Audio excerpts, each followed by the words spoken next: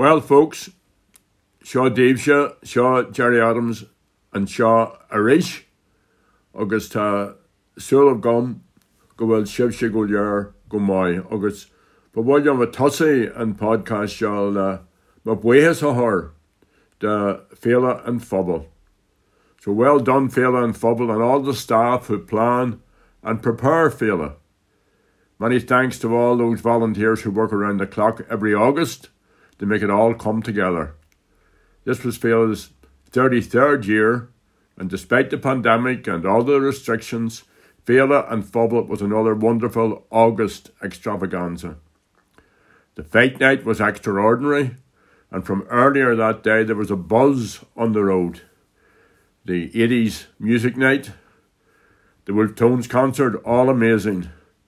And well done to the Wolf Tones who give a shout out to the efforts of the Moore Street Preservation Trust to protect and develop the historic 1916 battlefield site.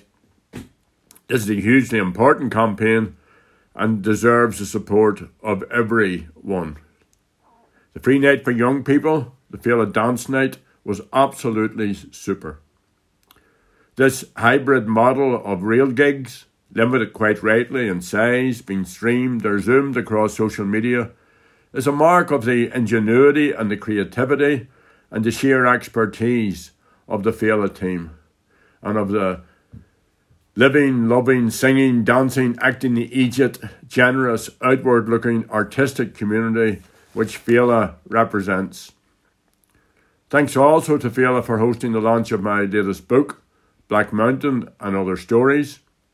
Harry Connolly, Féile chair, was very kind, and Timothy O'Grady travelled from Poland to be with us. He too was very kind, and he also did the foreword for Black Mountain. Thanks to them all and to the Fallons who hosted the event. And the following Saturday I was in Derry for another book launch as part of Gasyard Féile, so thanks for the invite and to all those who came along to listen to me read and to ask me some questions. Both launches were very enjoyable. So too was Scribes of the Rock, and my commendation to Donnie Morrison, who single-handedly has kept that event going for almost 20 years. But Seamus Carbine was there and Tag Hickey, and their contributions were much funnier than mine, but I enjoyed listening to them, and I enjoyed again reading from Black Mountain and Other Stories. That book is available from Anishogue and from www.sinnfeinbookshop.com and from good bookshops everywhere. You'll recall that recently my column, my podcast as well, was focused on the British Labour Party and the approach of its current leader, Keir Starmer, towards Ireland. Now, the internal decision-making processes of that party and the leadership style of Mr. Starmer is obviously a matter for it and for him. And my concern is for its Irish policy, and in particular the Labour leader's stated willingness to stand on the side of the Unionists in any debate on Irish unity. His stance is in direct contradiction of the principles of the Good Friday Agreement, which state that it is for the people of the island of Ireland alone to determine our own future. And regrettably, the news that Ken Loach, film producer, director, writer and activist, has been expelled from the British Labour Party has reinforced my concerns. Ken Loach has long been a friend of Ireland. The 85-year-old is widely respected with an impressive international reputation as a filmmaker.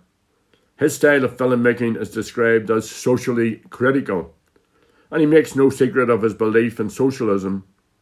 His films have tackled issues of poverty and homelessness, Cathy Come Home, of workers' rights, the Spanish Civil War, and the power of the state against the unemployed. The first episode of his powerful 1974 television series, Days of Hope, showed British troops in Ireland during the Tan War, and in one memorable scene, Trina Ní Dhomhnaill sings The Bold Fenian Men to British soldiers who have taken over her family farm. That moved Richard Macaulay to tears. Ken Loach's 1990 film Hidden Agenda tackled the issue of shoot to kill and Ireland's dirty war, Britain's dirty war in Ireland, and The Wind That Shakes the Barley was about the Irish Civil War.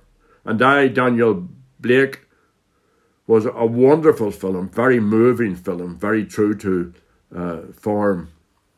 And both these won prizes at the Cannes Film Festival, and making him one of only 9 filmmakers to win the Palme d'Or prize twice.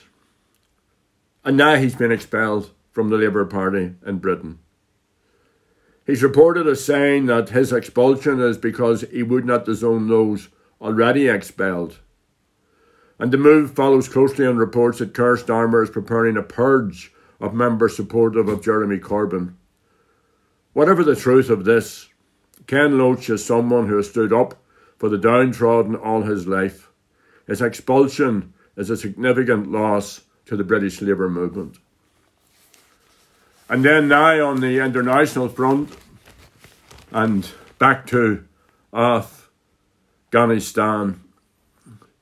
It's almost 20 years ago that the USA forces and British forces invaded Afghanistan, and on Monday last, the Taliban returned to Kabul amid scenes of chaos as thousands tried to flee. The British government pulled its army out of Afghanistan in 2014 after losing 457 soldiers and spending some 37 billion there. This week, like the fall of Saigon in another era, they're putting out their citizens and embassy staff. The future for the people of Afghanistan is less certain. But a look at the Iraqi situation gives a sense of the stupidity of these adventures. Like the decision to go to war in Iraq, the human consequences of the political military strategy of Western states in that region has proved to be catastrophic.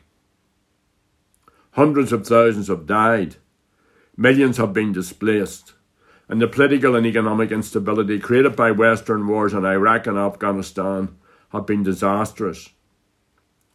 Under the grand title of Operation Enduring Freedom, British and US forces invaded Afghanistan in October 2001. Sinn Féin spoke out against that decision, and while we opposed and deposed the policies of the Taliban government, we were convinced that a military invasion would only make the situation worse. The following year, in the course of our negotiations with British Prime Minister Tony Blair, both Martin McGuinness and I repeatedly raised with him the intense speculation then circulating about a possible invasion of Iraq by British forces. We reminded Mr. Blair that British military adventures overseas never end well, but especially for the people who have been the target of the invasion. Military occupation always leads to confrontation with local communities and the imposition of special powers to maintain control. Martin and I pointed out the decades of conflict in Ireland following British soldiers coming back on our streets in 1969. During that first occasion in Blair's office in Downing Street, we very bluntly told him and Jonathan Powell, his Chief of Staff, that invading Iraq would be disastrous for Britain, but particularly disastrous for the people of Iraq. We put to him this again on a number of subsequent occasions. To be frank, Martin and I were both convinced, even before a public decision to invade was announced, that Mr. Blair was already committed to the invasion. With military forces in both Afghanistan and Iraq, the techniques of occupation, of interrogation and torture, of population control, manipulation of the media, all of which have been used extensively here in our part of Ireland, all came to the fore.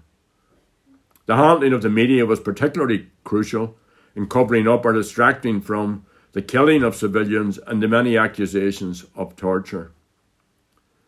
The publication by WikiLeaks of 90,000 US military files in July 2010 revealed the depth to which these techniques were used between 2004 and 2009 in Afghanistan.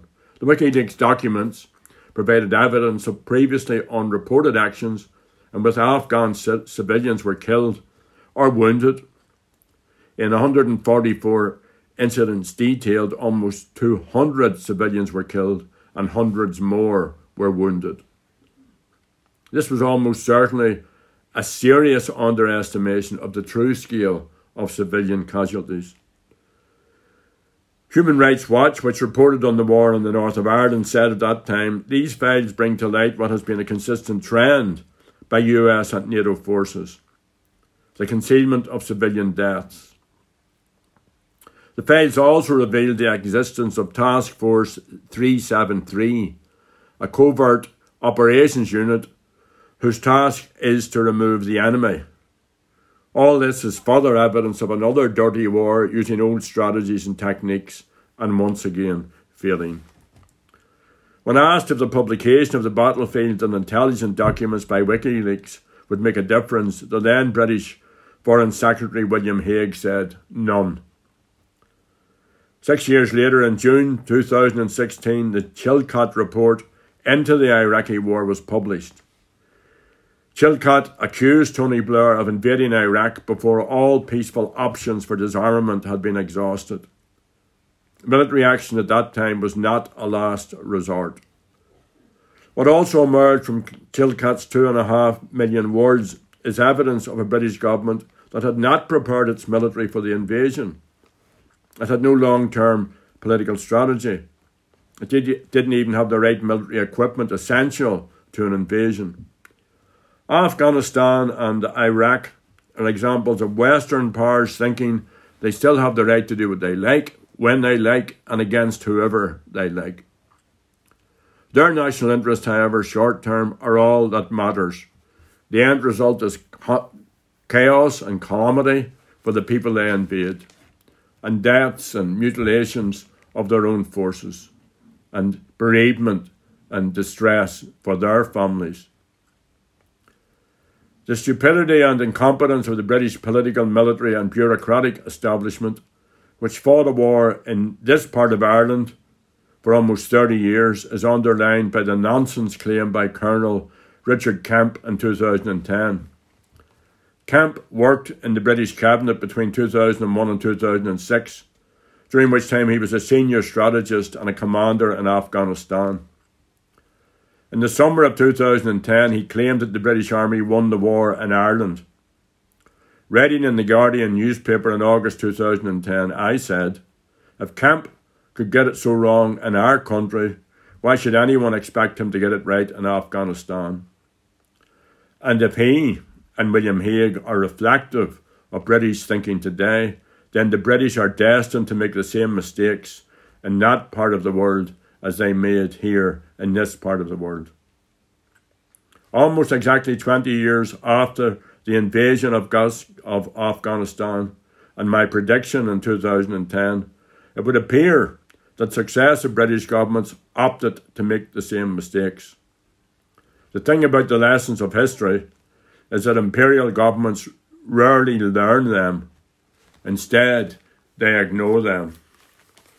So Sinead Aharja will go out this week with Christy, Hiroshima, Nagasaki, Russian roulette.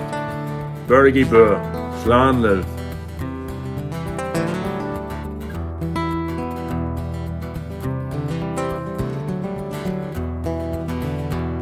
They dropped the bomb in 45 to end the World War. No one had ever seen such a terrible sight before. The world looked on with eyes wide to see where it might lead. The politics of power passed around a seed. It was a time to remember, but never can forget. They were playing Hiroshima, Nagasaki, Russian roulette.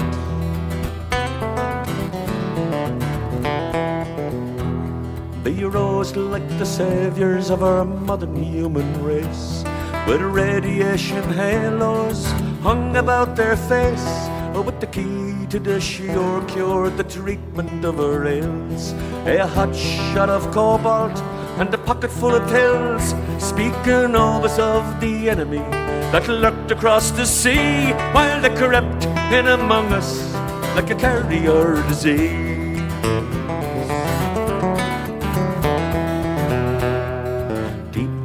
The bunkers of the concrete and the lead, Einstein's disciples working steadily ahead, making heavy metal power plants to fire the city lights.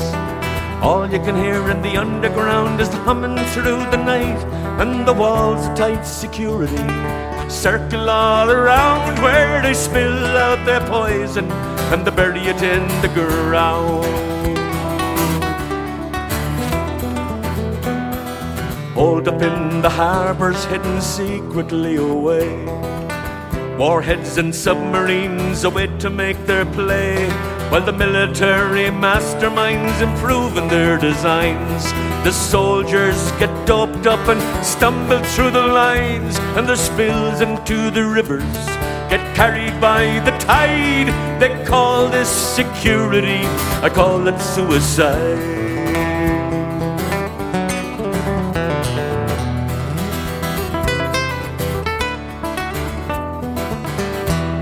Our statesmen and leaders on their politicians pay. They're quick to heed the hand that feeds, careful what they say. They call out experts to assure us, to wave their magic wands. This is the power of the future, and the future marches on. And then they call in all their favours, all their political gains, while the spills fill the rivers and settle in the plains.